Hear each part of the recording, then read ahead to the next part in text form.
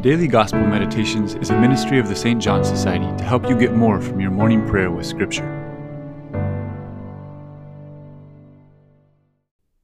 In today's Gospel, we read a second announcement of the Passion, a word that the disciples couldn't understand or process, like the seed that fell on the path, because they thought that the cross equals defeat. And so fear kept them from discovering that the cross could also be a sign of extreme fidelity. It helps me to think of it in this way. The devil's favorite weapon, as that of any tyrant, is to say that under duress, nobody has any goodness or loyalty left. Under fear of death and torture, even the holiest person will cave in and abandon their best principles. They will deny God, betray their families, and so on. And that's another way of saying people are good only because it's convenient for them. That's what the devil did with Job. Job was a wealthy, successful, irreproachable man. And the devil's accusation before God was, Job is only faithful to you because you have protected him. But touch his possessions, his family, his health, and he will curse you.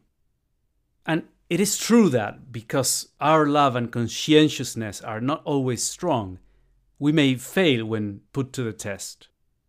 So the devil's indictment against human beings was a crushing one.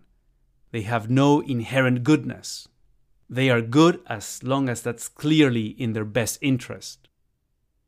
What God did then was to say, I will be their goodness.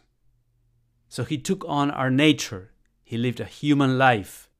And when that critical test came, when the devil said to Jesus basically, you've been perfectly faithful so far, but let's see whether you still want to save humans when they do this and this to you. But not even under that rejection and deliverance at the hand of the wicked did Jesus sin. He carried his human heart and soul unstained all the way to the end, even under the hardest of trials. And in that way, he broke the devil's spell.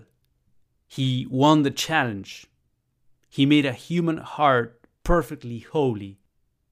And then he said, Father, I want the holiness and love that are in my human heart to become available to everyone who believes in me through faith and the sacraments. That's why Jesus didn't read the cross as defeat, but as redemption. So are there areas of faith or areas of your heart in which you don't want to enter? Why would Jesus want you to learn about the wisdom of the cross? What is his purpose in teaching you about it?